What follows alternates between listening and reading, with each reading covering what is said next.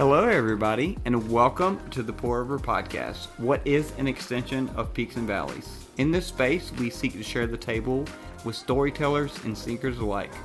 Hopefully, and almost certainly, over a great cup of coffee, because we know that brings people to the table. We seek and want to see you flourish in your mental health journey. I'm your host, Jonathan Coggins. And I'm Kyle Ridgely, and I hope that this space is safe and inclusive for all. Welcome to the table.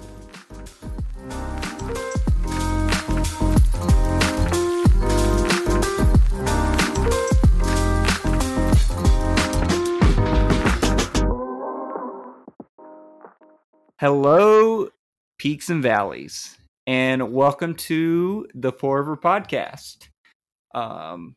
Welcome to the table, like we always say. Hope you have, wherever you're listening to this episode, whether it's in your car or, you're just taking in, your morning routine. Hopefully you have a good cup of coffee with you, because that's why the Pour Over Podcast is named what it is, because we believe great coffee brings people to the table. It fosters community. So welcome to our table. Hope you all are doing well and have had a phenomenal week. I'm your host, Jonathan Coggins, and I'm joined by my other host, Kyle Ridgely. What's up? How you doing, Kyle? I'm doing good. It's the weekend.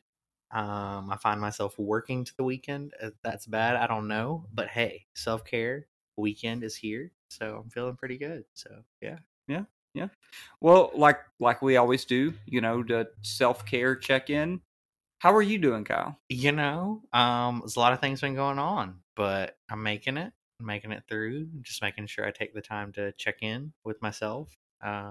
Making sure that I don't speed up too fast, making sure that I take the moment to just feel the moment, if you know what I'm saying. Yeah. I know, I get that, because I know I have a tendency to do that sometimes, like speed up and like not take those moments to slow down, so I always got to remember to do that. Slow down a little bit, yeah.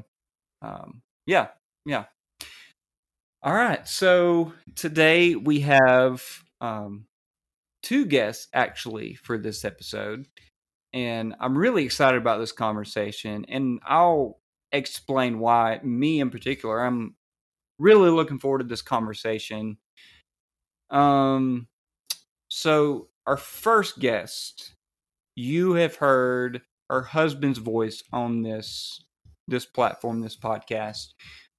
Timothy Lloyd. We did a conversation on Christian nationalism, what it is, why we resist it.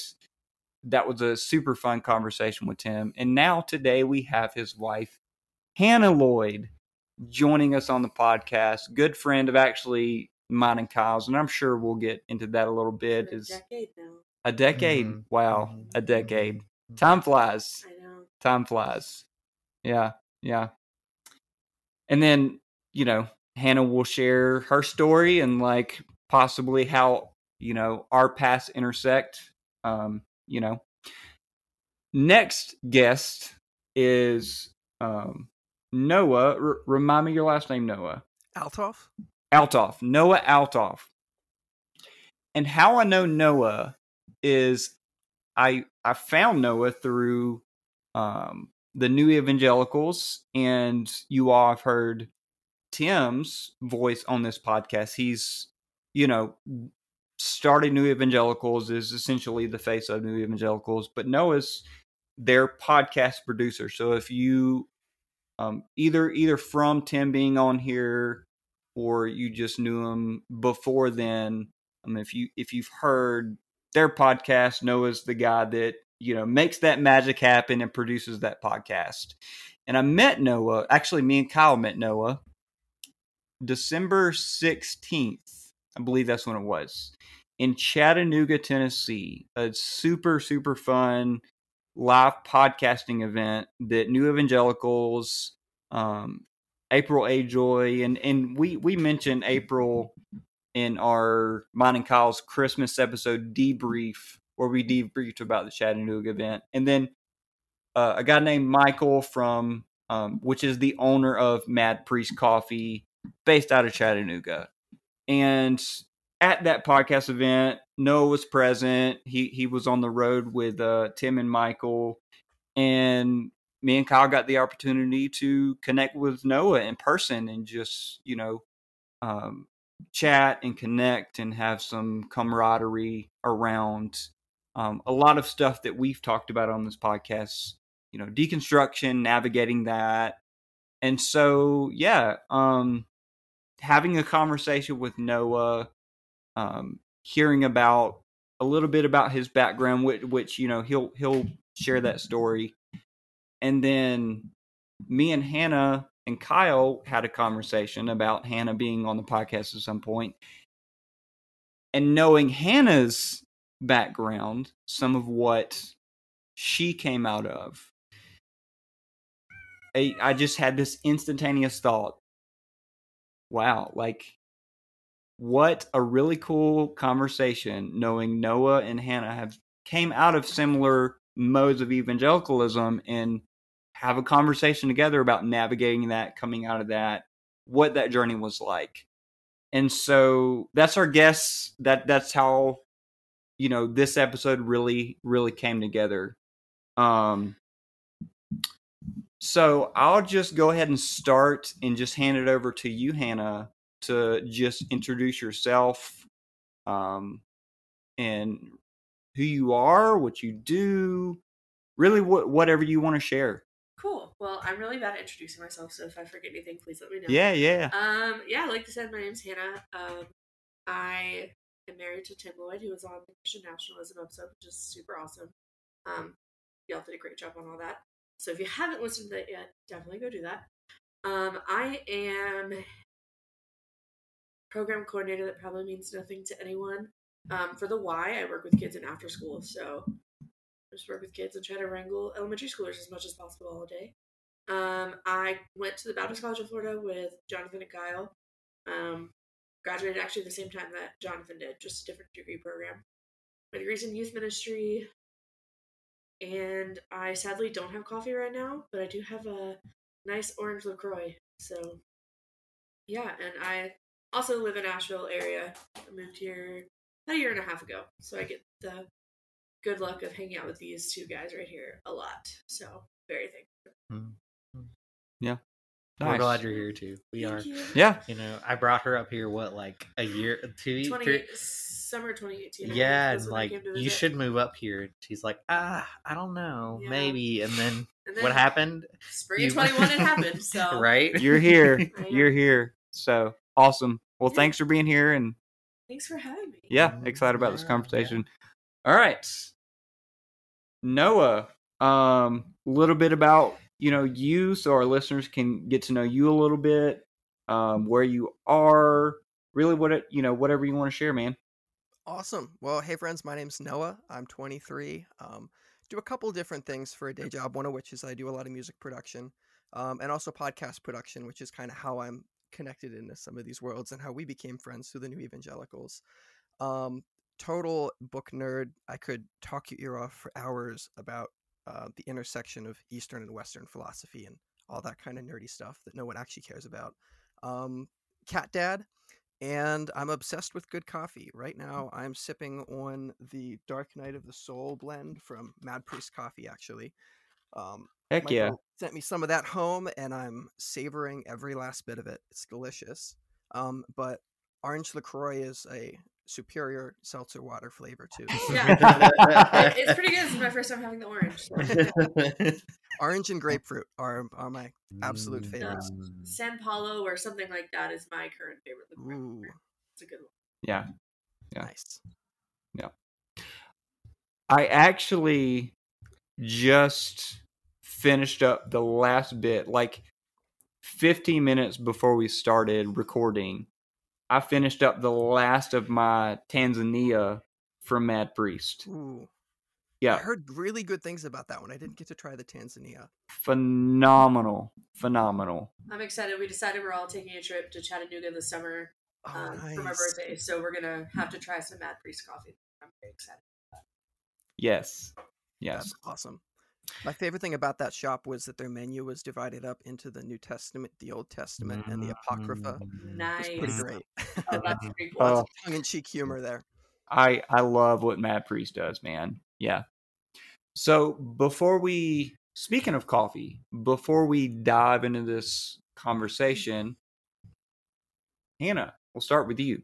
Yeah. This is a question we normally ask our guests because we are the Pour Over podcast. It's that ode to coffee, right? Pour Over coffee.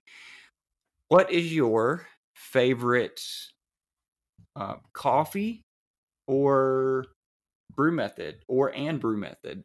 Okay. Oh man, I'm so bad at this. My favorite brew method, the pour over's fun, but I'm really impatient. So probably, Same. really and truly, I'm pretty simple, and I just like use my Nespresso. I know that's like terrible to say, but that's my go-to until we actually get an espresso machine. Because I used to be a barista, and I love the actual espresso. But I really like Tim will make mocha pot. We haven't done that in a while, but a good mocha pot. But what is it? A Cubano with the, like yeah, brown sugar and stuff. Yeah, at home that's usually my favorite. But I'm gonna go ahead and just throw this out there because I don't know a great answer. A vanilla oat milk latte or a honey oat milk latte are usually my go-to. So oat milk. Can't do the dairy, so the oat milk is the way to go. Nice. Noah, same for you. What is your favorite coffee and or brew method? Cool. So my usually go-to if I'm brewing at home is going to be a pour over, just because I really like the repetition of the whole process. I feel like it puts me in a good place. It's kind of like a little micro meditation for me. And I just really enjoy the flavor of it. If I'm out at a coffee shop somewhere where I know I'm going to have access to a really good espresso machine, my go-to is usually going to be an Americano. Or I love a good chai tea latte too, but I'm a little bit of a snob with those, so I won't get into it. I'm a chai convert. So. You're a chai convert, you said? I am a very recent, but I do like it. I understand the hype now. Yeah. So I'm curious.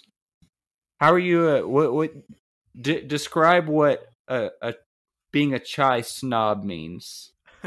I'm curious. Boy. You asked. Okay, so there's a lot of different ways that a coffee shop might prepare a chai, and there's different bases for how you're actually going to get the chai flavor into the drink.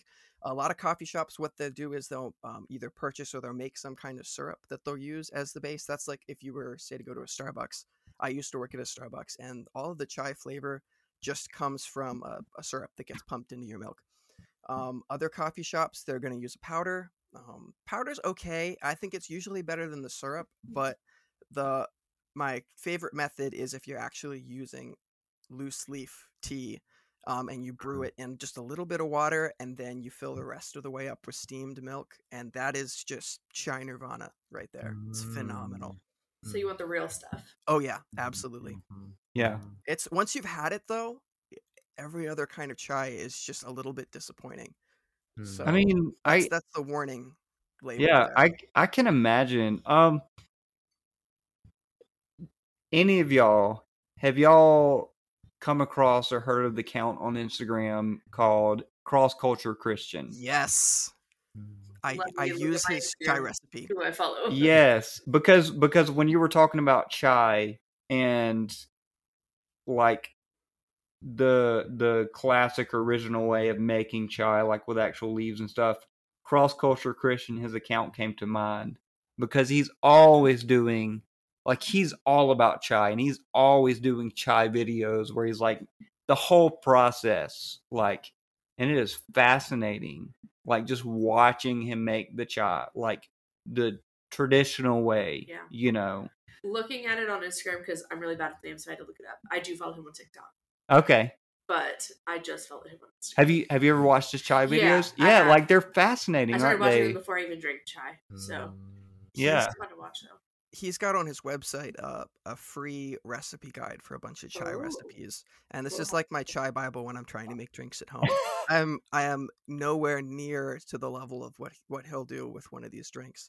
I'm usually working with like, grocery store level tea leaves.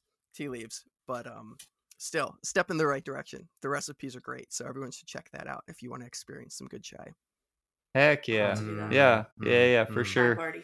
Yeah, chai party. Yeah. There you go.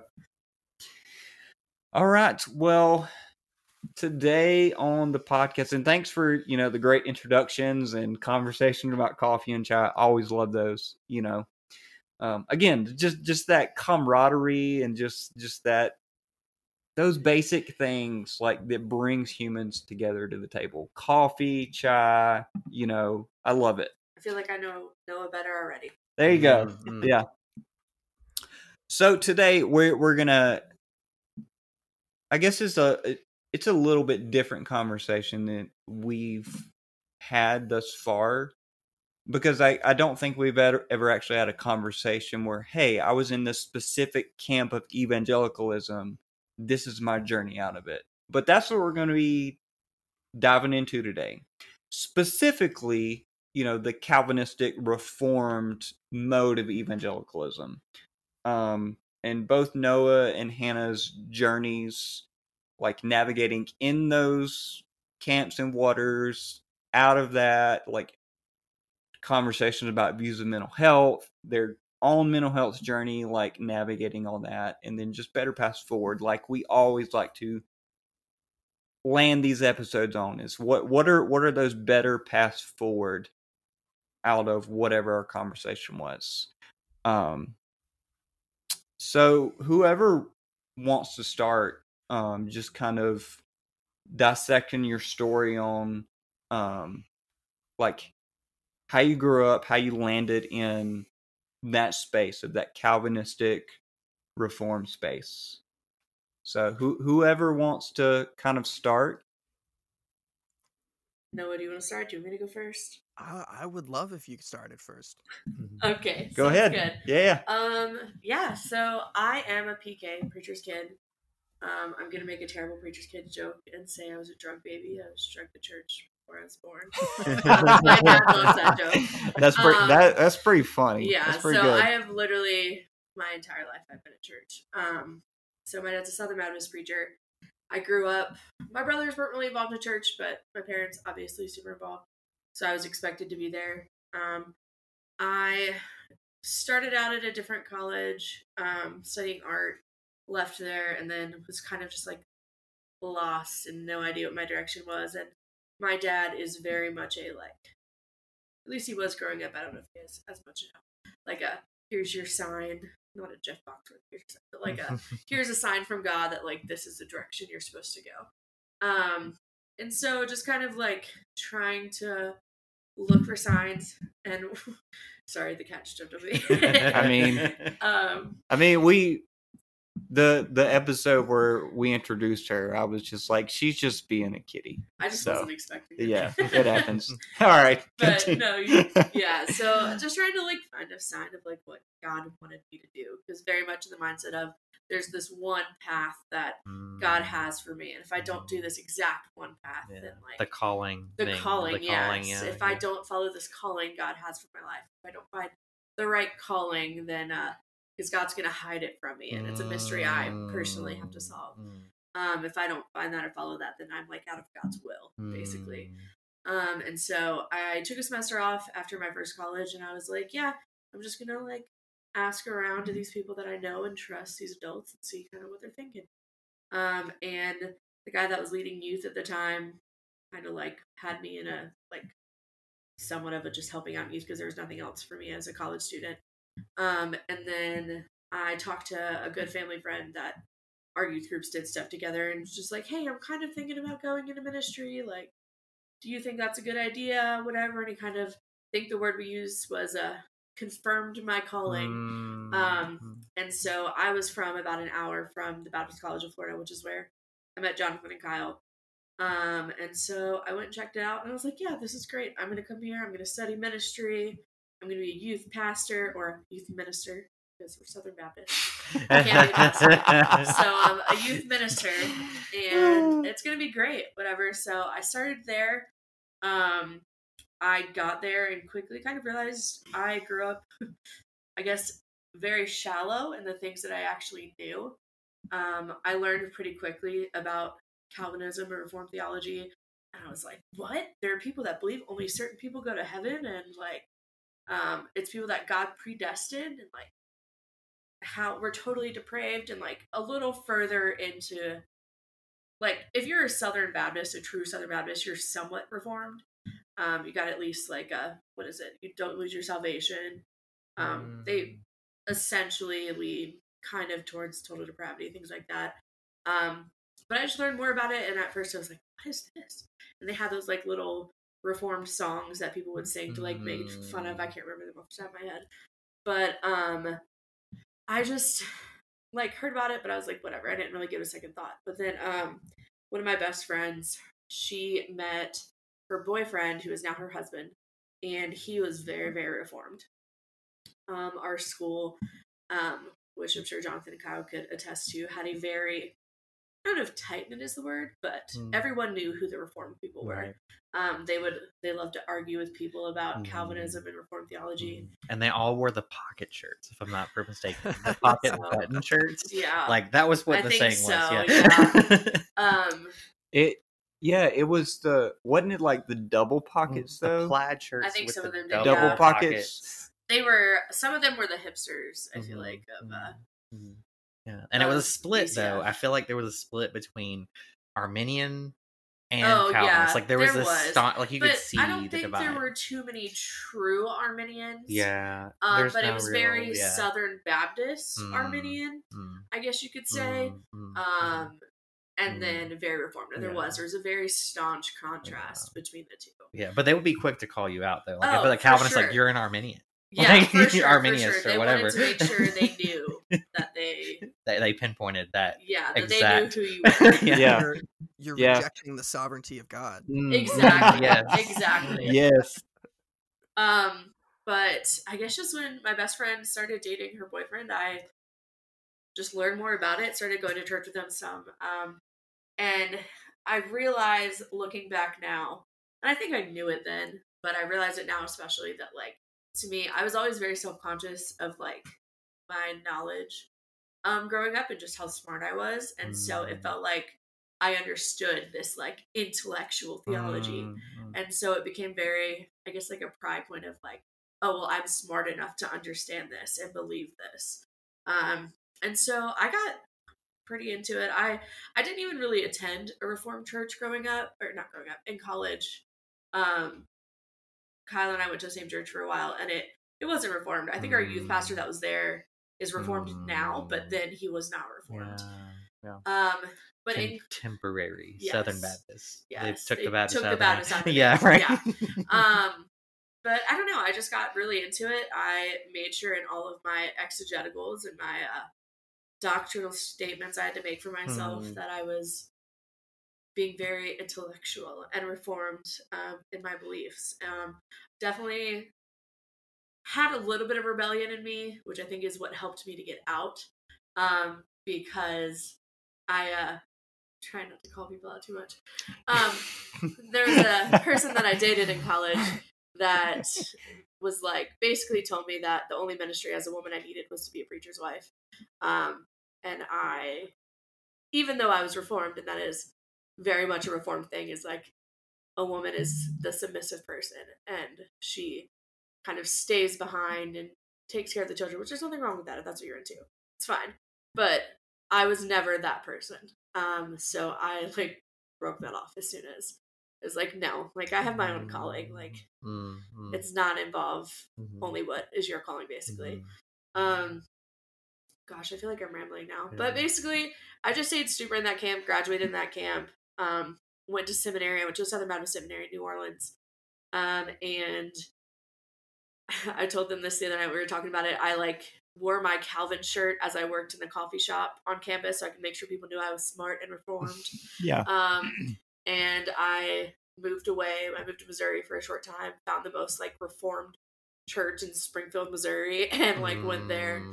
And basically I came home and I think a big thing, I don't know how deep we want to go into what actually brought me out of it, But Yeah. basically, We'll get there. okay, so we'll I'll get just there. do a Yeah. quick thing of basically I just saw, I think for the first time, one, I think it was going from my mental health issues that were not being addressed personally or by others. That was a big impact, but also just seeing the way the Reformed community really treated the people around me. Yeah. And even just Christians in general goes in my whole deconstruction. We'll get to that later. But specifically out of the Reformed movement, my big thing was just seeing the way they treated people around me, and how there's no hate like Christian love, like a lot of people like to say. So yeah. Sorry if that was a lot of rambling. No, No, that was was great. good. That was great. And we'll Yeah. definitely, I know. I was trying not to go too deep into certain aspects. get a little deeper and go into some details. No, just hand it off to you, man. Really just the same thing. Like, how did you get into that mode of, that camp of evangelicalism, being in that Reformed Calvinistic tradition, and like, what's your journey with that? Yeah, sure. Well, if you thought that was a lot of rambling, get ready. Feel better. I do have to ask Hannah, because this was like I feel like the Reformed tribes, we always have like our little signals of like how we identify as a group. And for my community at the college I was at, and kind of my friendships at that time, is that we were all either like pipe or cigar smokers. It was like our way of being like cool and edgy, like we're not legalistic, because we smoke cigars. Because was that a thing in your Reformed? No, that was kind of the thing when I was at New Orleans, because you were allowed to smoke on campus, at least cigars and stuff. But at BCF, in our contract to attend school, we could not drink, we could not smoke, any of that, whether it was summer, Christmas break, we were not allowed to drink or smoke the entirety. And like people got kicked out over that. Wow. So I think it was a small enough campus that I think it was just you listened to people say certain like pointed words. You're like, oh yeah, they're Reformed. But I will echo that, in that there was this of like cool swagger. Oh, I mean, yeah, to definitely. like to Reform people. Like there was this, I So want you're to saying be I that have cool guy, swagger? right? Like there was this, I don't know, there was just something that I pull, like, oh God, if I can only be that smart, or like there was this attraction. Of I course. think the big beards were for men. Yes. What 100%. it was then. 100%. I don't know for women what it would have been, but never mind. I'm gonna keep my secret. Man, it's so weird. Like I'm definitely not firmly out of any of those traditions, but Yeah, I have a big beard and I enjoy a good stogie every once in a while. yeah. So The times have changed. I feel like it would be different now. yeah. So you know what that means? The Reformed people don't own that stuff. Exactly. It's not just Absolutely. theirs. You own your side. Next time you're in Philly, we're gonna smoke some cigars, but Yes. Yes. That's a must. Let's not- do it. Definitely a must. and not discuss predestination. Yep. Right. There you I go. am Active active rebellion. so I will stay on the cigars. Yeah. But Definitely, I'll join the conversation. definitely predestined to smoke this stogie. I mean, You think of all the predestined jokes you can make No, right no. Sidebar. Really quick, Noah, before you go into your story. Hey, like whenever things just like hit you, Uh-huh. like I just thought of the name for this episode: now. What? Tell me, Jonathan. I'm so ready. "Predestined for Liberation." oh, Ooh.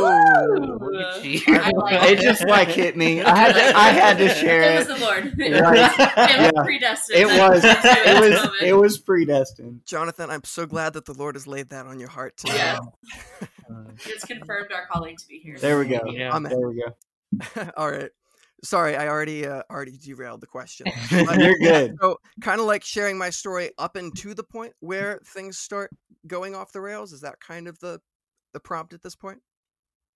Yeah, just like how did you get into like that Calvinistic Reformed tradition?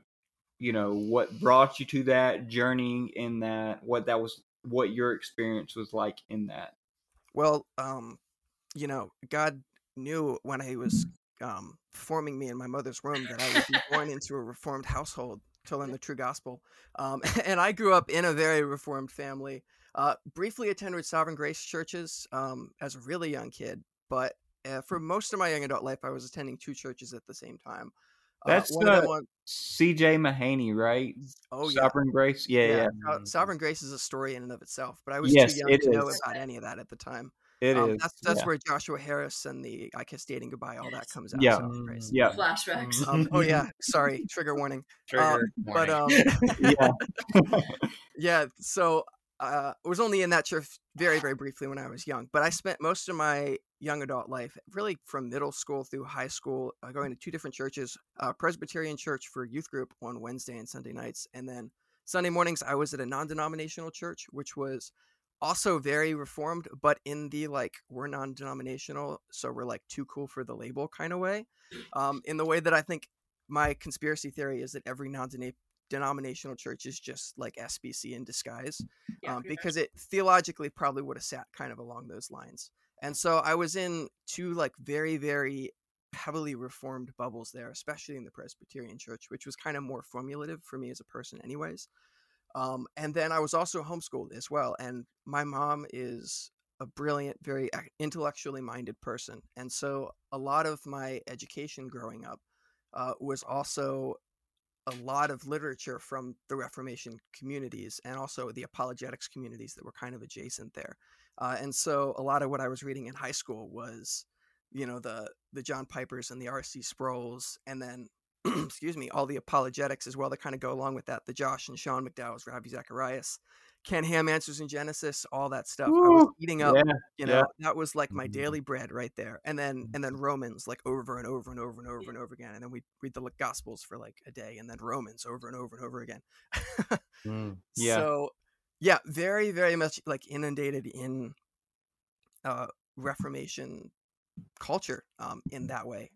And so that really heavily influenced my views on God and the meaning of salvation and my relationship to people who didn't believe the same thing as me. I was also, growing up in that tradition, I was saved, prayed the prayer probably about 6 years old, and was very much, I have a lot of anxiety as a person, and I did also when I was really young. And so a lot of what drove my dedication to my faith was my fear of the consequences of the opposite. It was my fear of a very angry, wrathful God, and of hell, essentially. And I'm sure if you asked my mom, there would have been more nuance to the gospel I was presented with, because she is a very nuanced person. But just in the way that I received it as a young child, my faith was essentially about the existential dread of where will you go when you die from a very, very young age, 4, 5, 6 years old. Jesus came so that we can go to heaven when we die. And so what it meant to follow Jesus, what it meant to be a Christian, was drawn up in that kind of existential fear of the consequences of if you don't. And so that was kind of the like seedbed for my faith and my relationship with God in a lot of ways for most of my young adult life. And it played into my anxiety in a lot of ways. I was the kid that was like saying the sinner's prayer over and over and over again all day long every day, because I was afraid that I just didn't quite mean it right. And it was kind of like a magic spell that I had to just mean it right once, and then I was good. I was okay, but I was never quite sure I really meant it.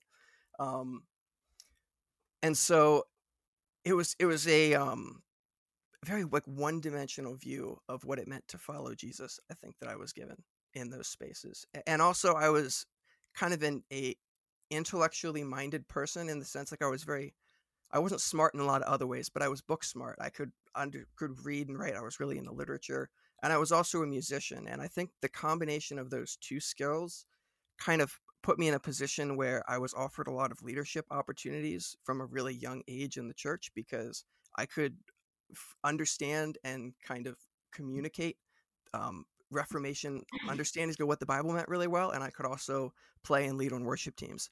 And so for most of my adult life, starting in probably like 7th grade is when I got into worship team, 6th or 7th grade, and was pretty quickly like involved in training other members, starting worship teams, because I was at those two churches.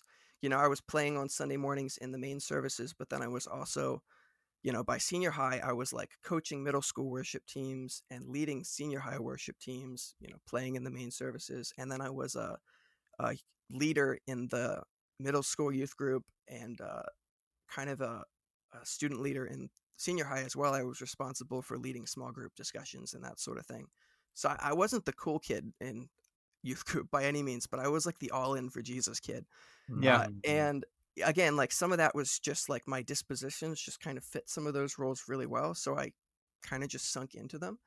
But also because of the fear component, I think was part of the reason I was so drawn to the like very heavily into Reformation thought, because it offered a lot of certainty in my understanding of salvation and theology and who God was. I probably, depending on the day, I tell people I was a 4.5 point Calvinist, because like limited atonement was the one, like it depends on the day how I'm feeling if I'm buying into that one or not. Probably was more days than not, but I was all in. I heard somebody else say this phrase once. I didn't just drink the Kool-Aid, I spiked it. Like I was all in. I was teaching this stuff too in a lot of ways, and so much of it had to do with my fear, because I needed that certainty, and having a theology where I could kind of like almost mathematically predict how God would act in any circumstance. And then with the apologetics sort of angle tied into that too, I had an answer for every argument anyone would have against either Reformation theology or just belief in God, Christianity as a whole. I was so into that culture of almost like shock value apologetics. It was like, I got to make the other person look stupid because I'm so much smarter. I have better answers than them. And so anybody that had a differing opinion than me, and at the time, I was very genuine about it. I don't mean that to say that in a really jaded way. I genuinely believed and was passionate about those things. But in a lot of ways, it was my fear of needing to have all the right answers. And it kind of put me in this position where anybody that thought differently than me, their beliefs, their experiences of God were sort of a threat to my own worldview, and it threatened that certainty. And so part of the reason I think I entrenched myself so deeply in that Reformation theology was it fit my kind of academically mindedness, but it also helped kind of calm down those existential fears that I was sort of handed from as young as I could remember, and I was orienting my whole life around. And I'm not sure like where a good stopping point is there, except I'll say like kind of coming out of high school, I was then transitioning into going to Bible college to be a worship pastor. And then that's sort of when a lot of shifts started happening in my own faith journey. So is that a good place to pause? That's Awesome. perfect. That's perfect. Cool. I want to camp here just for a minute. Question for you, Hannah. Yes. Did you ever experience what, like kind of in Noah's story, within that Reformed or Calvinistic mode of evangelicalism, the fear aspect? Like fear of going to hell? Either that or fear of not having those intellectually right answers, or I think I had fear of not having the right answers. And I think that goes back a lot to just my insecurity of being a woman at a Bible college, because I was in Bible classes. Like I went back and forth between elementary ed a couple times, but like when especially when I went to seminary, like there's a time I use this example.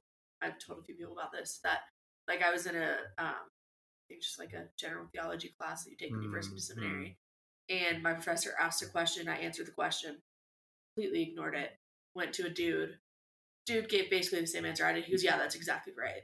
And it's just, I think my fear was more of not being valued, not having the right answer, and being a woman who didn't have the right answer. Yeah. Just being like, this stupid woman, like, thinks she knows what she's talking about type thing. More than really a fear. I think I had more fear of hell before I became Reformed. Because I grew up in a very, like, end times house. Right. So I think that was more my fear before. Right. And that's pretty staunch in SBC. Yeah, that's pretty. Yeah, I think that's pretty heaven normal. and hell. You know, where are you going when you die? Do you know? Yeah, but when I was Reformed, it was a thing of. I mean, there are Reformed people who I don't think a Reformed person would deny the thing of like, well, ultimately, God knows whether you're frozen chosen or not. But to me, I was. So I think I think my fear became more of an intellectual thing. Yeah. and not being taken seriously as a woman with Yeah. that belief. Just Yeah. out of curiosity, because I grew up in particularly in the Presbyterian church that I was in, women in ministry was like the devil's work. Yeah. That was like really bad, and that was the sign that your church was like not in God's way. You know, that you Oh, were that in makes me rebellion. sad on Facebook the other day. And sorry, the You're good.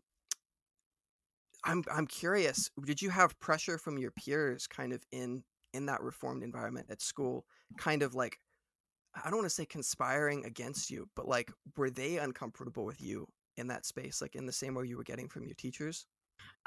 Yeah, I think so. I think so. I didn't have a lot of professors who were super reformed, so I think they were a little more open to it. But it was like you're going to be a children's minister or the youth minister. Okay. But in the times that I went to a reformed church, I think I definitely had people mention things to me about the fact that like I should not be teaching because I wanted to do youth, and so it was a thing of like once a boy hits puberty, basically like he can't be under your leadership. So I think really when I was more reformed, I was getting a youth ministry degree. But my plan was to get a master's to do women's ministry. So I did kind of go a more women's ministry route for a little while, which is actually the ex-boyfriend that I was talking about. I wanted to be a women's ministry, like really working like conferences and stuff. And he even was like, you don't need to do that. So I definitely got some pressure, but I also just kind of don't like conflict. So I didn't really talk about it. And if I did, I went more, oh, well, I just want to work with women and girls.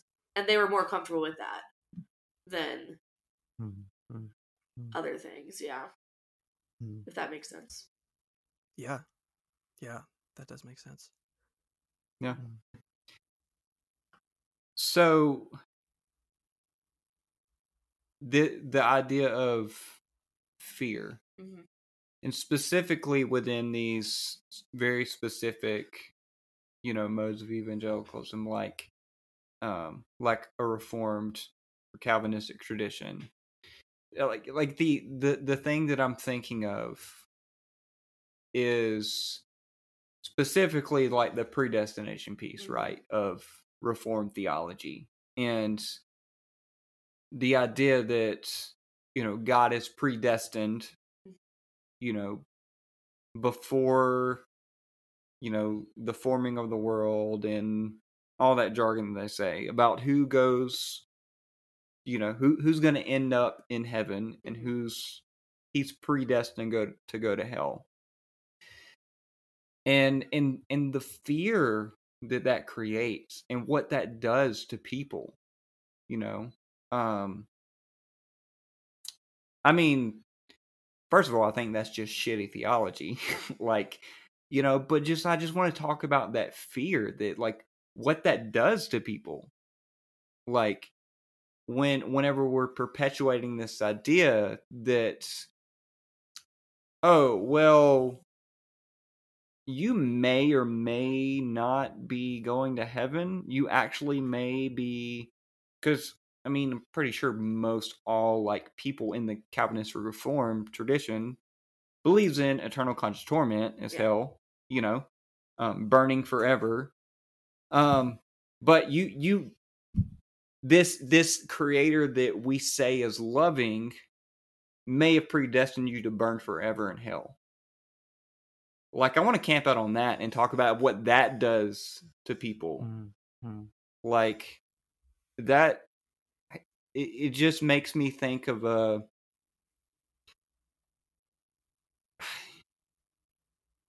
sadistic type of God that is just like antithetical to this God of love that loves his creation, right? That people talk about, but that doesn't sound like a loving God to me. Yeah. Yeah. What are y'all's thoughts on that? Like what that fear, like, I don't know, just those ideas within the Reformed tradition, like, yeah.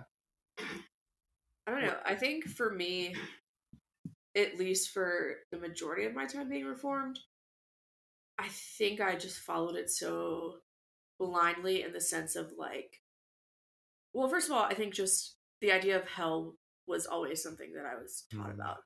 Like that, whether it's chosen by God or by yourself, like there are going to be people that face eternal torment. And so maybe because I already had the idea of hell in my mind, it was less far-fetched for me.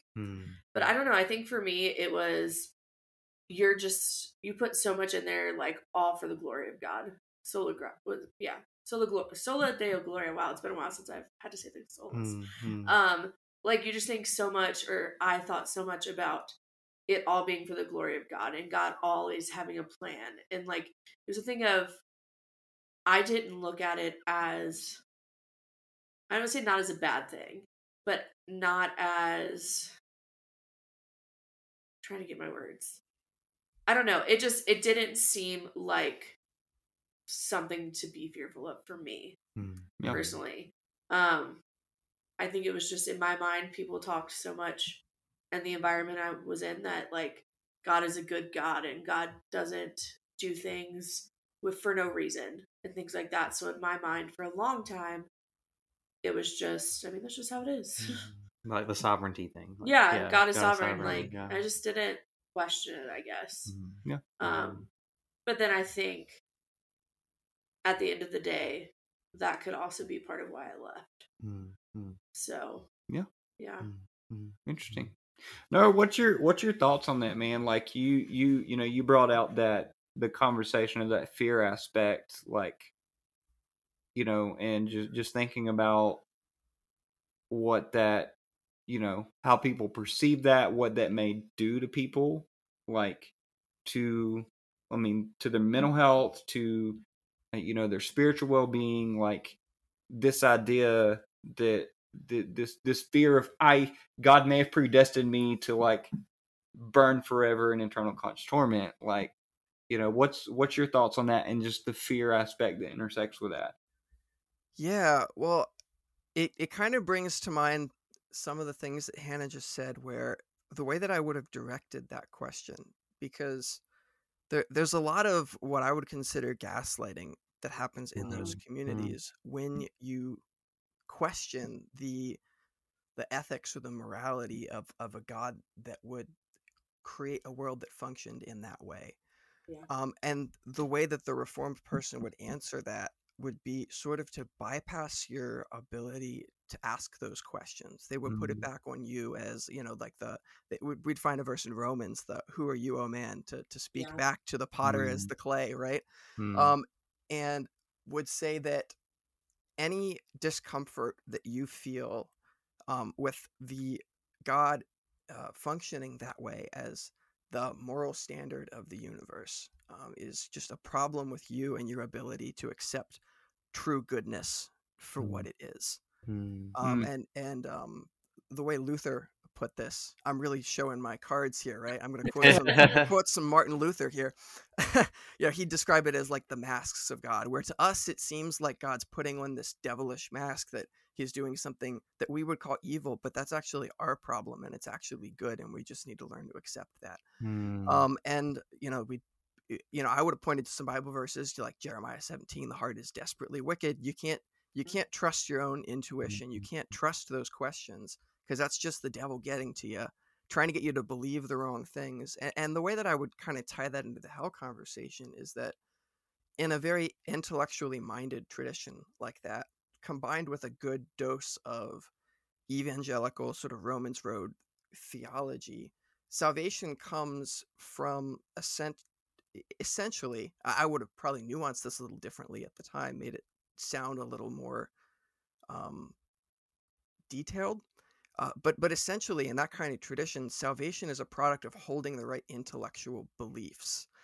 And so you questioning those beliefs immediately puts you in danger of hellfire, because that's what salvation is. That's what it means to believe in God, is to believe these truths, right? And so it creates this it's like walking on a tightrope is kind of how it felt. It was like, I got to stay in my lane, because if I just teeter a little too far, if I just let the doubts in just a little too much, right? That's it, And so it creates this very strange relationship with God, where I didn't feel like I was able to have a dynamic relationship with God where I could question something and be like, what the Mhm. hell? Mhm. Yeah, honestly, Mhm. which is funny because you read Yeah. the Psalms and that's like all they are, right? Or the amount of times in the Bible where somebody calls God out, look at stories of Abraham or Moses saying, hey, God, don't do that. That makes you look bad. And God's like, yeah, you're right. And affirms people questioning something God says God's going to do. Mhm. I had all my clever workarounds about that at the time. But Mhm. the yeah, so the fear was kind of combined with like, and that's what made other people's beliefs and ideas and experiences of God so threatening, is that Mhm. I might be persuaded, I might be deceived by the devil into thinking that something is okay that's not. And of course we had our lines that said, well, they're the how was the phrase, like, there are the essentials and the non-essentials, but so Mhm. many times even those non-essentials kind of got roped into the essentials of like, well, but no, you really need to believe that or you're not a real Christian. And so there was this Yeah. just tightrope dynamic of just don't question anything, just follow the, whatever it says in the institutes, basically. Or we would have said whatever it says in Romans. And there was no room to question whether that image of God was good or moral. And if we did, not only did it put us in danger, but it was that gaslighting. It was just, well, that's just your problem, that you can't accept true goodness for what it is. Mhm. Um, and it's an impossible conundrum to be in that space Yeah. because you're just told you can't trust yourself or your emotions in any way. Mhm. And then of course that plays into the mental health component big Mhm. time. Yeah. Yeah. That just brought back a memory that I don't even think I was in the reform camp yet, but I remember, I guess it was a youth group or college one, the pastor being like, so can we ask God questions? And I remember being like, no, you can't question God. Like, you have to believe everything at face value. And they were like, no, you can't. I'm like, no, I can't ask questions. Like, he is Mhm. all knowing, he is all powerful. Right. I can't ask the questions, or else that's something wrong with me. Right. I Right. kind of forgot about that till just Yeah. now. And Jonathan, we talk about this often about the whole, and Noah, you mentioned the phrase not being able to trust yourself, and Yeah. Heart is wicked.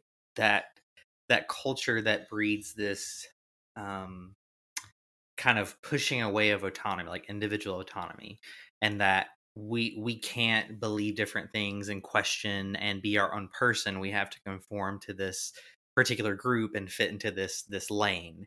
And we can't go outside of that lane. If we do, we're other, or we're seen as rocking the boat, or maybe even corrupting the community that we exist in. And so I think that that's something that I see often, even going through the evangelical spaces I was growing up as well, and then hearing other stories, is that sense of like the not honoring people's individual autonomy in those conversations, for sure. Which for me as an Enneagram 4 is a nightmare. Right. Because it's all about having your and, individual. and that produces that wiring or preparing people to receive trauma as just something as a part of a norm. Yeah. And we kind of strip away some of those protective factors when we deny people the right to set boundaries, because those are very, very important to have as protective factors in one's life, especially if you've experienced something. Those protective factors can be good, setting those boundaries and saying, hey, I don't feel safe, or I don't feel right in this particular situation. And in the evangelical spaces that I've experienced and stories that I've heard, is that it's literally taking that ability or that right away to say, hey, I don't feel safe, Yeah, for sure. You kind of have to deny your own humanity in a lot of ways. A lot of the things that make you human are, well, I mean, again, from a Reformation perspective, total depravity, right? So there's nothing in you that's good anyway. So all that junk, all of Yeah. your emotions, your feelings, your questions, your doubts, all of that's a problem that you need to Yeah. just shove down deeper. And obviously that doesn't fix anything. No, no. I think that was great. Like, you pointing out the gaslighting, that if you question, if you say, hey, like this particular teaching is uncomfortable. I need boundaries. Like, I need to step away. It doesn't feel safe. Like that gaslighting, right? Like it's on you because you're questioning, you're Right. slipping, right? There must be sin in your life. Like, yeah. you must not be truly found in Christ, Yeah. you know, or rooted in Christ, or Yeah. Not dying to self enough. right, Yeah. right, Yeah. denying Yeah. yourself. Was another You know? one. Yeah. All right, so Hannah, what broke this tradition for you?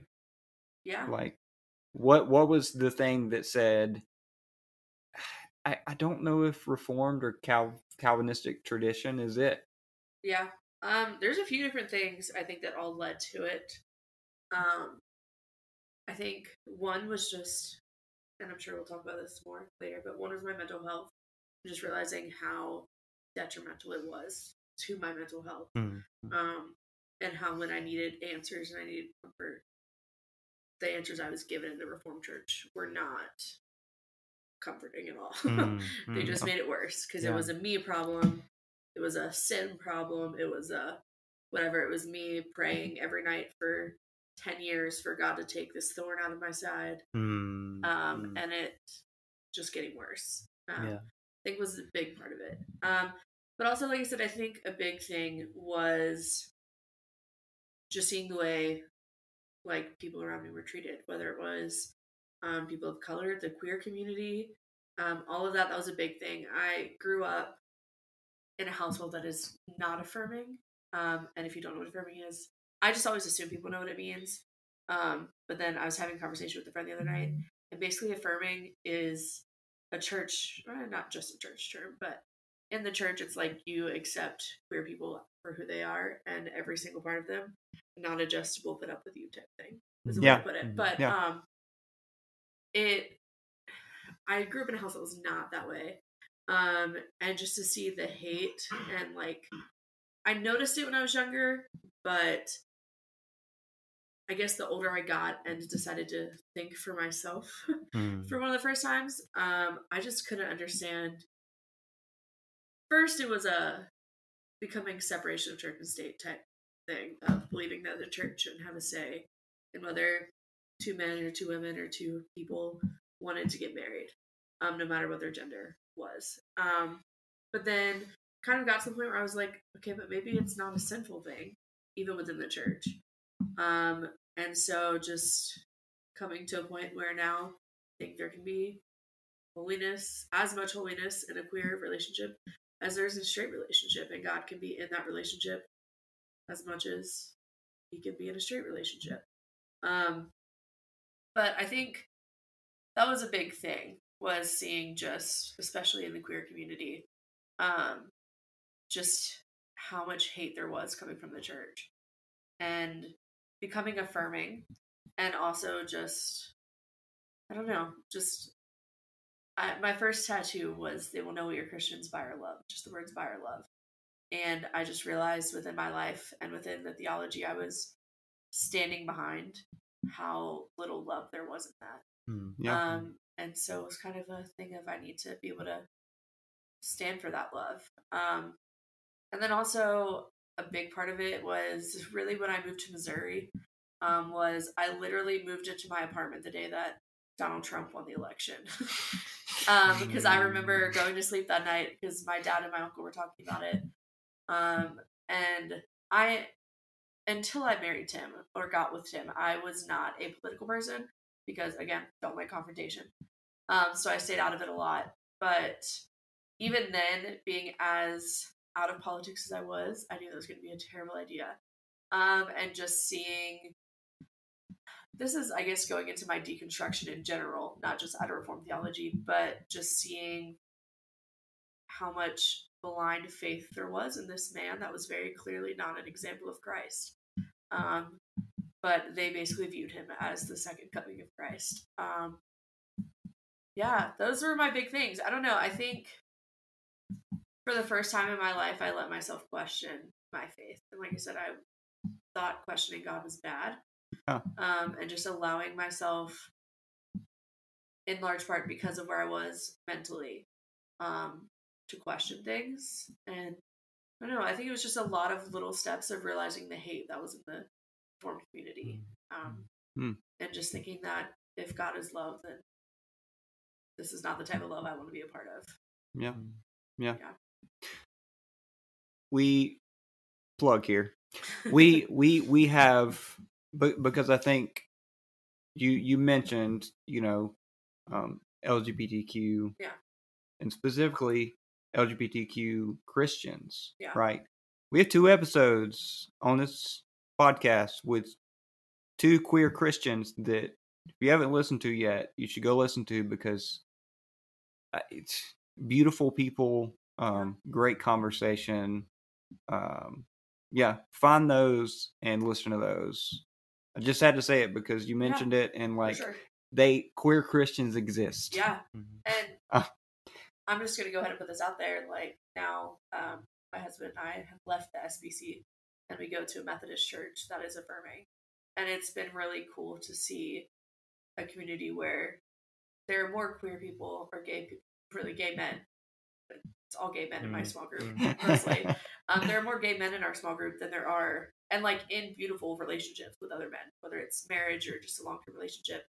There are more gay men in my small group than there are straight couples in my small group. And there's gay men who help lead worship and are super involved. And it's just, there are gay women there too. Just put that out there, but, or queer women. But it's really cool to, like, there are churches out there too that if you want to still be involved in church, that allow you the space to be involved with all sorts of people, because we now go to a really awesome one. So if you're in Nashville and need one of those churches, hit me up and I'll hook you up. There you go. There you go. Yeah. Awesome. Well, thanks for sharing that. Yeah. Noah, what broke this tradition for you? Like, what, started your journey out of this camp of evangelicalism? Yeah. It's honestly like a really, I knew that this question was going to come, obviously, and it's a really difficult one to answer. Of like, it was because it was just so many little things kind of all happening at once, and a lot of it took place at that. I spent 1 semester studying to be a worship pastor at Lancaster Bible College, and I met, and at the same time I guess I should clarify this first, like, because of the background I had growing up, my whole life I was either in one of those church buildings or I was in my homeschool group. And so every relationship, literally every relationship I had in my life was with another Christian. And specifically, almost all of them were also heavily Reformed Christians. And so I kind of existed for almost 18 years of my life in this bubble of people that looked and thought almost identically to me. And so it made it very easy to be really judgmental and make a lot of assumptions about all of the other people out there. And I was a really prideful person too. And some of that's a trait that I'm still actively working to undo and apologize for in my life. And in my anxiety as a person, combined with that existential fear and my Reformed tradition, was just like the perfect concoction to make me a person that I really wouldn't want to be around today, honestly. Yeah. Because I was so certain I had all of the right answers to every question, and I've said this several times already, but it was so true that every other person's experience of God, every other person's belief in God was an enemy and ultimately they were an enemy that I had to intellectually defeat to uphold my own idea of certainty. And going to a college where I started to meet a lot of people, even at a very conservative, reform-leaning college, who didn't think the same way I did, getting a job for the first time in my life, outside of a Christian context. I worked at Christian summer camps and that sort of thing in high school. And so developing friendships with people that thought and lived nothing like I did. But what was so strange about that is that I had always been given this picture growing up that the people out there, the other people, were living this sad life without Jesus or without the good theology, and that they were all just had this God-shaped hole in their heart that had to be filled. And it was the strangest thing when I started building these really great relationships with people that looked and thought nothing like me, and I saw the fruits of the Spirit in them. Like I saw love, joy, peace, patience, kindness, goodness, faithfulness, gentleness, self-control in their lives and in their relationships. And my tradition said that you only see those things in a person where the Spirit's present, right? So like, what do you do with that? And I made friends with people that were just thought differently than me in every capacity that way. And they were great, amazing people. And, I made friends with people in the queer community, and I saw the way, I would have phrased it then, like I saw the fruits of the Spirit in their lives, now I look at that and I see the presence of God in their lives and in their relationships. I see this beautiful image of God. And it was just sort of one thing after another that way, where I started to be exposed to people that were really just amazing, loving, wonderful people. And it's part of me feels silly saying that that's all it was that kind of started to break down those walls. But I was so deeply entrenched in this view of certainty that made no room for anybody that looked or thought anything different than me, that just like the walls just kind of started crumbling at that point. And at the same time, I also, when I was in that one semester, fell really, really hard for my best friend, who was also a guy.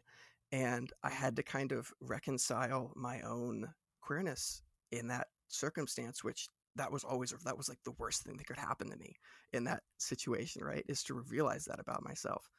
And I remember coming to my pastor and saying like, hey, I'm going through it. Like I have all of these questions, and even I'm meeting people with different theologies than me. And, they've actually got some really good points here, or they're pointing out things in my theology that are actually really harmful, like what if we're wrong about this, And I remember when I came out to him and I said, I'm kind of like, I have these friendships. I'll do one thing at a time here. I came out to him and the first thing he said, he was really unfazed, which I thought, oh, this is cool. This is going to go great. And the first thing that he said to me was, this is going to be a really great testimony for you in 2 months. Like, this is going to be that story of the person that overcomes their temptation. And you're going to like be able to do so much for Jesus with this story. And I was like, are you even listening to what I'm saying? Like, that's all you have to say, like that's what this experience is reduced down to. And at the same time, like I said, I was developing these friendships with people, and I wasn't buying it anymore because I was seeing these amazing relationships. I'm like, I think this is something to be celebrated. But at the same time, I wanted so deeply to be connected in my faith community I grew up in. I was like, hey, I want to come home and I want to be a student leader again on the youth retreat, that kind of stuff. I want to be involved when I'm home from college, and I was told, well, you're having these doubts about your theology in this area, and it's too much of a hot button issue. And so just your uncertainty, your inability to answer the question definitively for a student that might come to you with this disqualifies you from any position in ministry until you get this shit sorted out, basically. God, I didn't ask if we could curse on this podcast. Oh, you're good, man. You're Cool. good. I'm getting fired up here. I'm caffeinated for 9 o'clock at night. But and it was sort of one thing after another like that. And after I got out of school, I left after one semester. I went to audio school, but I got a job at a church after that. And the church had a female pastor in ministry that preached on Sundays. And again, that was really outside of my context. But then I saw that the good that person was doing in the lives of the congregation, the way that they were ministering. I was like, that's got to be God, right? Like there was a certain point where all of these walls just kind of fell down because I experienced again, like I'll use the cliche language, the fruits of the Spirit, but the way I put it now is I recognized the presence of divine love in their lives, and I saw them as a window into God that way. And it was beautiful, and it just became harder and harder to hold tightly to these ideas that disqualified them from that.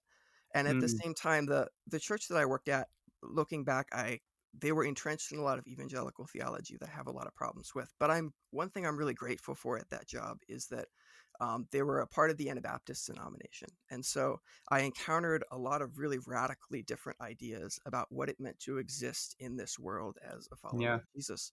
And I started getting into nonviolent atonement theology, different alternatives to the heaven and hell dichotomy that I was given in high school that was controlling my faith in so many ways out of this fear, nonviolent visions of God. And I came away with that, and I just started to realize how harmful a lot of the beliefs that I were holding were to other people, how it excluded them from experiencing the love of God, and how I was like holding them at arm's length with that. And it was the opposite of the love that I experienced in my relationship with God and that I wanted to embody in my life. And I could go on for hours about all the nuances of that. I'm trying not to rabbit trail too much, But it was just sort of one thing after another like that, where I just couldn't see things in terms of these very narrow boxes and categories that I was given growing up. And I encountered this vision of God that was so much more beautiful.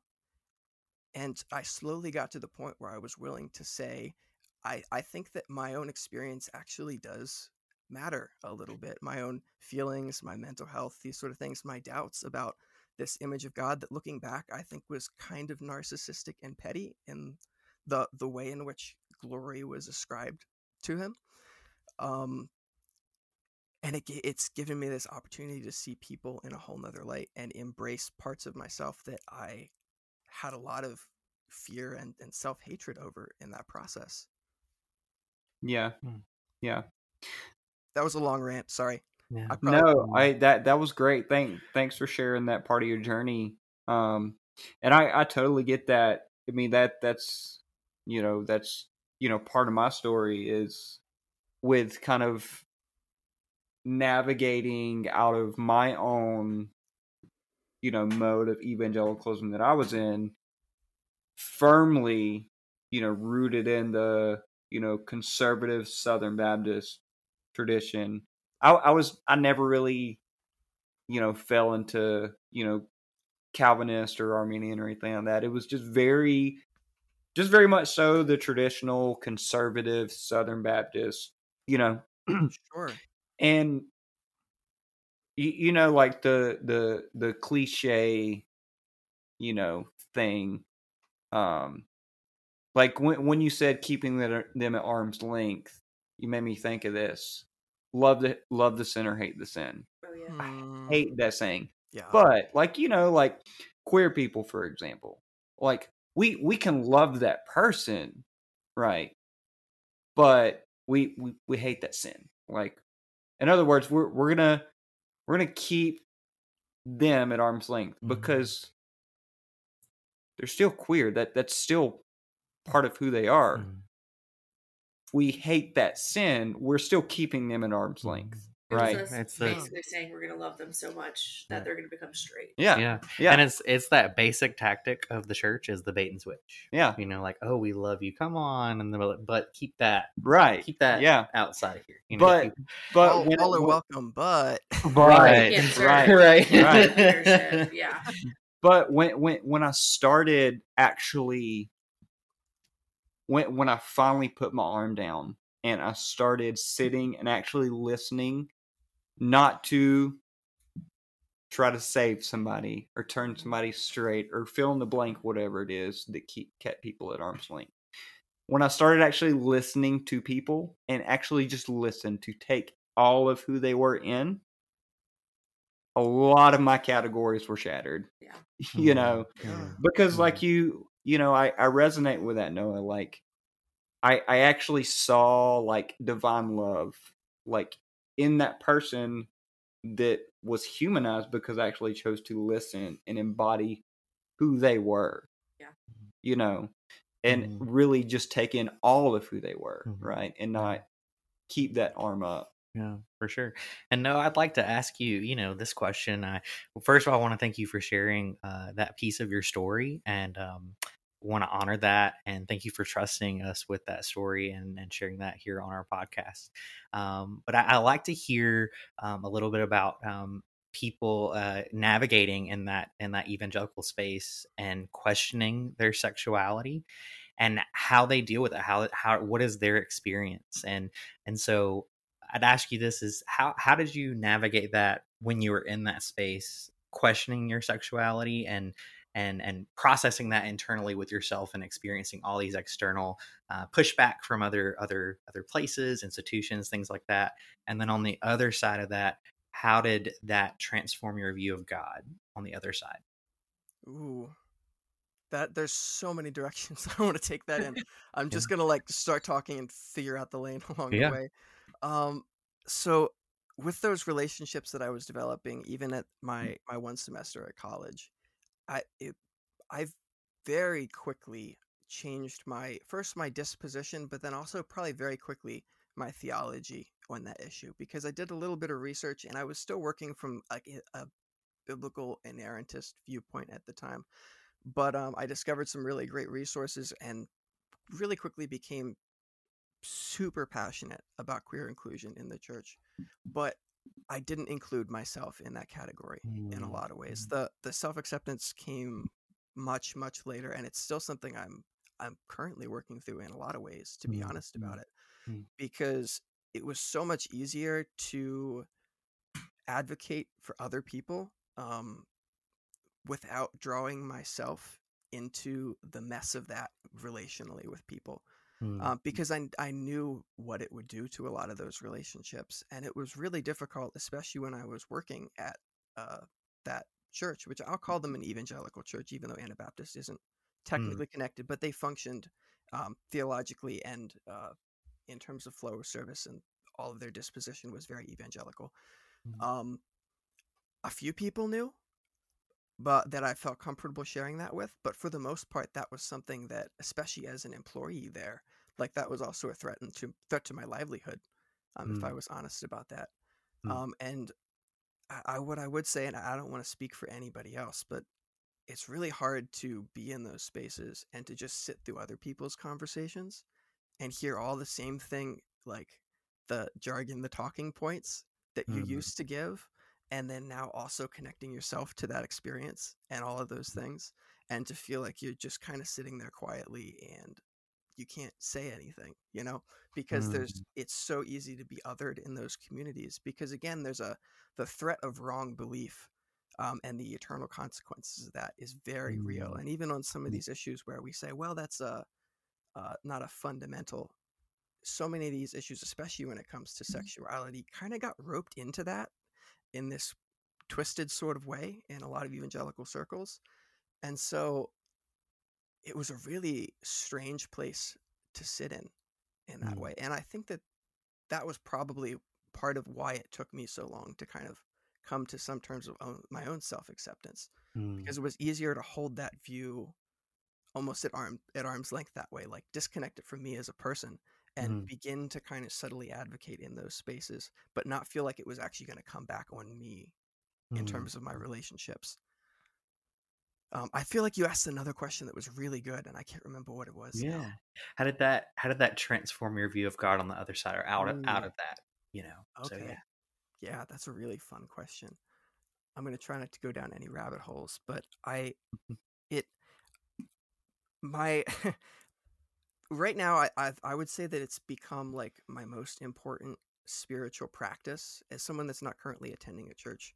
My daily spiritual practice is to actively unlearn, and trying to unlearn a lot of the toxic beliefs that I was given about God and about other people, and begin to be open to seeing the presence of, the way I would describe this now is to see the presence of divine love echoing out of all people as image bearers of God, and to celebrate that beauty in all of the unique and diverse and complicated, confusing, messy ways that actually shows up in the world. And I think that as a facet of so many of these other topics that we've talked about, being able to see that part of my own life and a part of other people's lives as a unique way to reflect the love of God into the world, and to celebrate that and to build a life around it. And it just became this like beautiful way of seeing God in other people, in the same way as all of these other bits of theology we're talking about, right? Regardless of what religious views you do or do not hold, being able to see you as someone that is, the way I would phrase it, beloved of God, child of God, and is imaging that love into the world, regardless of your intellectual categories you might phrase that into. And so it became this, for me right now, the way I describe it is just in that process of actively unlearning. I feel like I'm able to experience the love of God better through the lives of other people in ways that I would have resisted it before because it didn't fit my categories. And so I'm better at receiving it. I feel like I'm better at expressing it, because I'm not afraid of whose life it's going to reach, right? It doesn't have to fit my categories anymore. And I'm still actively unlearning and I'm excited by the Sorry, idea that I one know second. absolutely Let's read nothing it. now, if that So makes any sense. Yeah, man, that's beautiful. Like, just that journey of like you reconciling your own sexuality to your faith, and then like how that shaped your view of God and how you saw people. Um, we've mentioned it a little bit. Like, I think this intersects a little bit with us being able to trust ourselves, and I think that on a micro level intersects with we can trust ourselves because the image of God, that the divine, within us. A lot of people would call that blasphemous, but I truly believe that we have divinity within us. Yeah. There's divine love at the center of human beings, creation, humanity. And so I love that perspective of how like your view of God was shaped out of your own journey, with reconciling, just part of who you are in your faith. So thanks for sharing that, man. Yeah, of course. To kind of land this plane, just two things. One, how has this journey, uh Hannah, I'd love to hear from you because you mentioned this. How has this journey shaped your view of mental health? And the reason I ask that question is because going back to like a reformed theology, the idea that and the predestination thing, that and the sovereignty thing, right? Mhm. God's sovereignty, that somebody living through a mental health crisis or mental health disorder, or even just a regular illness, Yeah. a physical health issue. Just thinking about Reformed theology, that is for the glory of God, right? And to me, that turns God into a narcissist. Yeah. Come back to I just think that's just shitty theology. Yeah. And so intersecting with the mental health conversation, how is your view of mental health now? Yeah. And again, I love to hear from you because you've navigated your own journey within that space and realizing you didn't have the tools, to address your own journey with mental health. Yeah, for sure. So I think my biggest thing, I'm gonna kind of go back a little bit first, is like realizing I've been struggling with depression since I was in like middle school. So how old am I? Probably like 16 years now. And just something we talked about before this episode was just the fact of not having those tools, like we said, to handle my mental health. So I just dealt with depression forever without medication, without counseling, without anyone really acknowledging it was there because it was just kind of, I think, a bigger issue than anyone that I was close to wanted to handle or tackle. They didn't have, which is not their fault because they didn't have the tools to do that themselves. Yeah. And so looking back now, people like now that I've shared my story with depression and anxiety and things like that, people ask me like, oh, well, how, like, what tools can I give this person? Or you should go talk to this person to give them tips on how they got out of it. And really and truly, looking back now, I mean, medication is a huge thing. It took me a long time to not feel like, I don't know, for a long time I just wouldn't take my medication once I got antidepressants and anxiety medication because I hated the fact that I felt like I had to rely on that to function as a normal person. So one, just that doesn't make you a weak person. If you're listening to this and you need medication, go take your medication or get medication. It doesn't make you less of a person. It's actually incredibly strong for you to be able to say that's what you need and do that. But I think where I am now, just in my faith, I was talking to Tim about this not that long ago. I think in my life now, is everything perfect? No. But for the first time in probably 16 years, probably in all of my almost 30 years, I am the healthiest mentally I've ever been. Yeah, so I think for the first time in my life, not because I left church for a while. I came back to church and I started dating Tim because he was very involved in church. And then this past year, being in the church we are now, has been the most, I think, healing year for me spiritually ever. Just being in a space where I can ask questions and I can, if I don't feel like standing up and raising my hands during worship, then I don't have to. Like, it's just it's been a very, very healing journey for me spiritually this past year. And I think, one, I've taken away the thing of, it's not a thorn in my side that was given to me by the Lord to make me stronger. Or to make me have a better story to give him glory.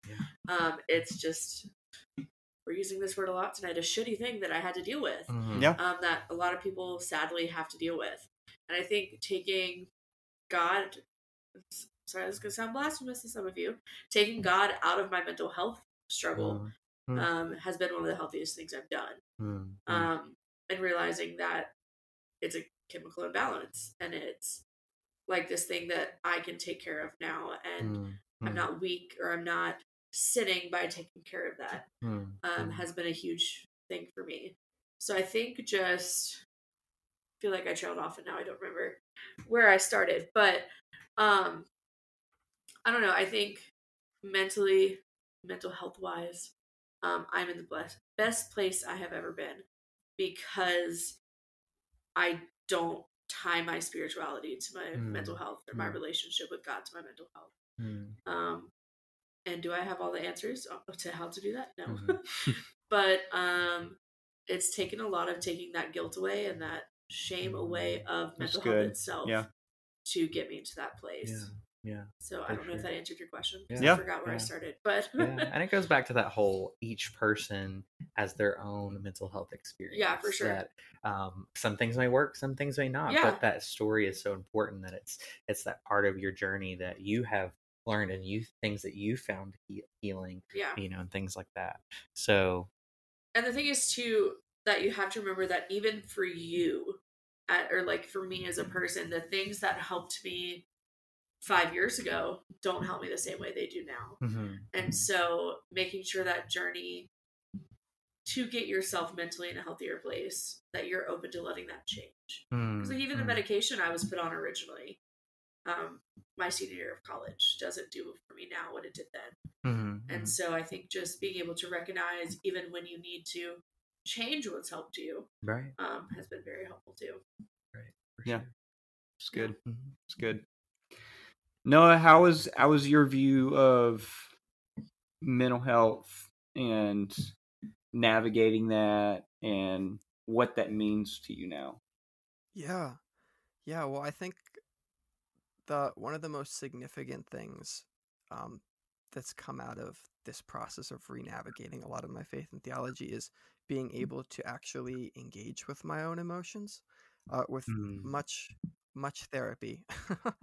And if I could probably advocate for anything, that would be therapy. I mean, it's just been so transformative in my life of undoing a lot of that harm, a lot of those beliefs that I internalized. Being able to rediscover a vision of God that was, again, like I don't want to echo too closely what anybody else has said, but again, this image of God in the Reformed tradition where it's all for glory, and so that horrible thing that you're experiencing is actually good and you just can't see it, and it's like a way of not acknowledging the actual hurt that you're experiencing in your life and bypassing that. Coming to a vision of God that is so deeply relational that is like the antithesis of everything that I imagine of the divine now. So re-navigating my relationship with kind of like you said, Hannah, like of how you engage with faith and your mental health and how you don't try to like mix those categories in an unhealthy way is something that I've experienced as well. I mean, if there if there are some kind of pearly gates up there someday where we go when we die, the first bone I have to pick is whoever decided to write the cure for anxiety over that section of the Sermon on the Mount. Jesus says, "Don't be anxious." I'm like, Right. that fixed the problem. But as someone that's gone through seasons of suicidal depression and panic attacks and all of that fun stuff, therapy, medication have been lifelines in my life in so many ways, and things I've become so grateful for. And also just finding communities that are willing to non-judgmentally, not non-prescriptively sit with you in whatever you're going through, that you feel safe and you can trust them with that, and not feel like you're a burden or there's something wrong with you for having those experiences, has also been something just incredibly helpful for me. Yeah. And if I can just say any advice to people listening to this that have friends who are struggling with mental health, they need more than scripture. So find, like, especially believers, encourage them to do other things, because like Noah said, to not be anxious is actually not helpful when your friend is having an anxiety attack or a panic attack. Yeah. So encourage your friends to seek more than just scripture, please. Yeah. So, any last thoughts before we close it out, Kyle? I think we covered a lot of groundwork. Yeah. I'm thankful for Hannah and Noah being on the podcast and sharing their stories individually, and how they may intersect in a lot of ways. They all have their own experiences within that, and how amazing it is to see where we're all at, I think, now, as a collective of people that came out of this staunch, rigid existence, and now coming out, and for me, I can express from my own experiences, like, I feel like letting go. I hear a lot of like a letting go, just like taking all those extra parts out and just seeing the divine and people and seeing things in a different way. It's like it's liberating. It's removing those barriers that once held us back, and we're supposed to feel free when we accept, right? Where when we grew up, it was like there's freedom in Jesus. But I felt like more and more that I got closer to this Jesus that was in this perfectly fit picture and box, I felt more or less free, and I felt more oppressed than I did.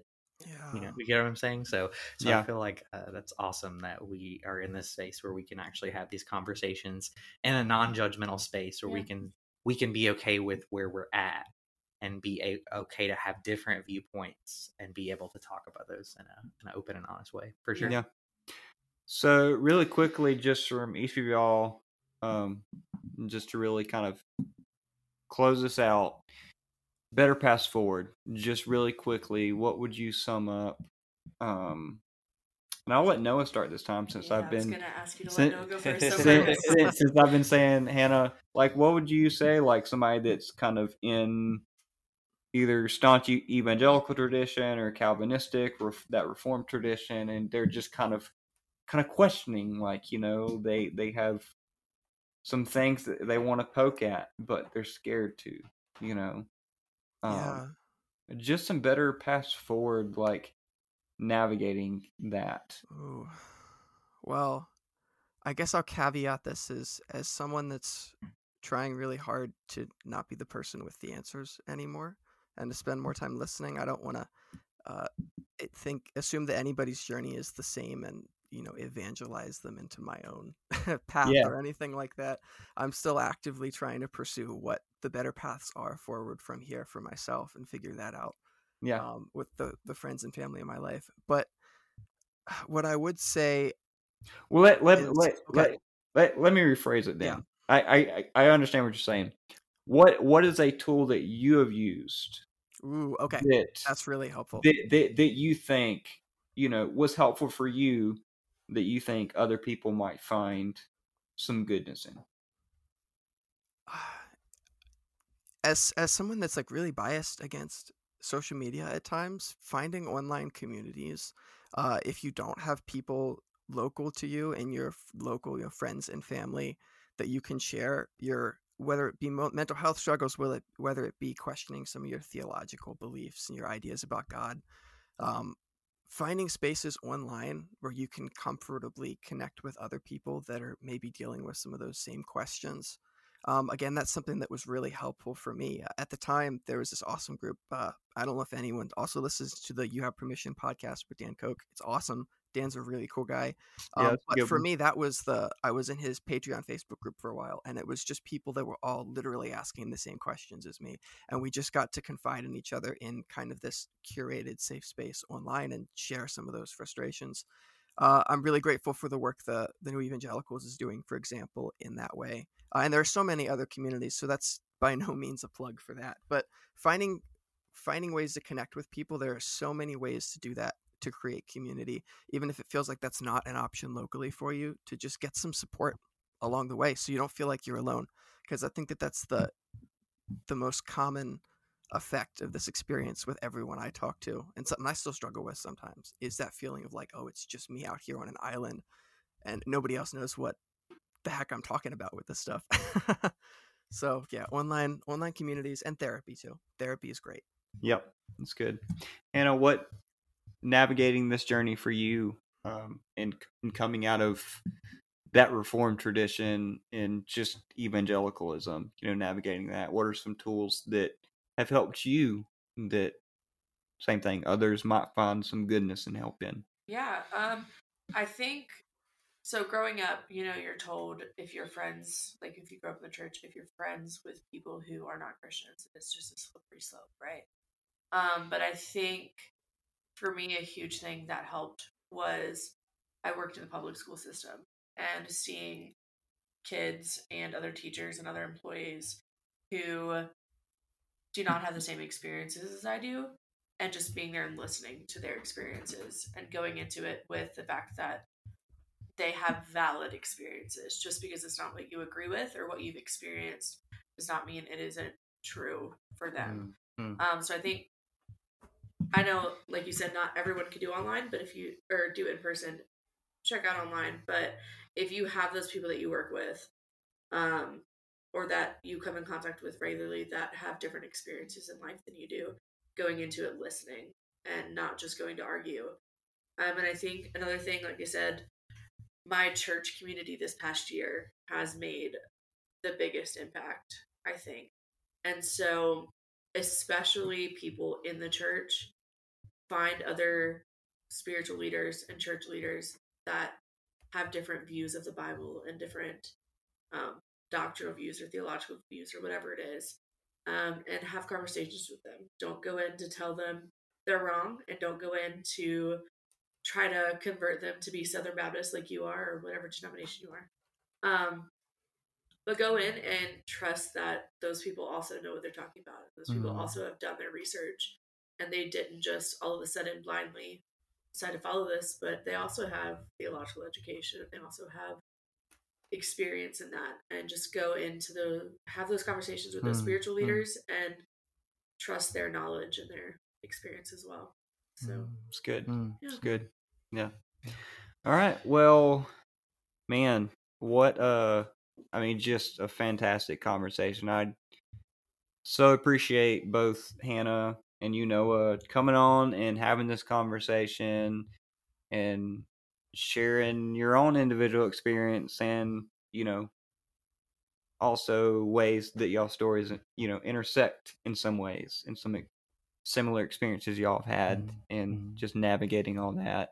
I know this is going to resonate with somebody that listens to this, and it's going to be helpful, and hopefully a healing balm and like some encouragement for some good starter steps forward, and just better mental health and better ways to view and think about the world. So thank you guys a lot for coming on and having this conversation. For sure. Thank you for having me. Yeah, I'm honored to be here. I'm grateful for the space you're creating for these conversations. Yeah, for sure.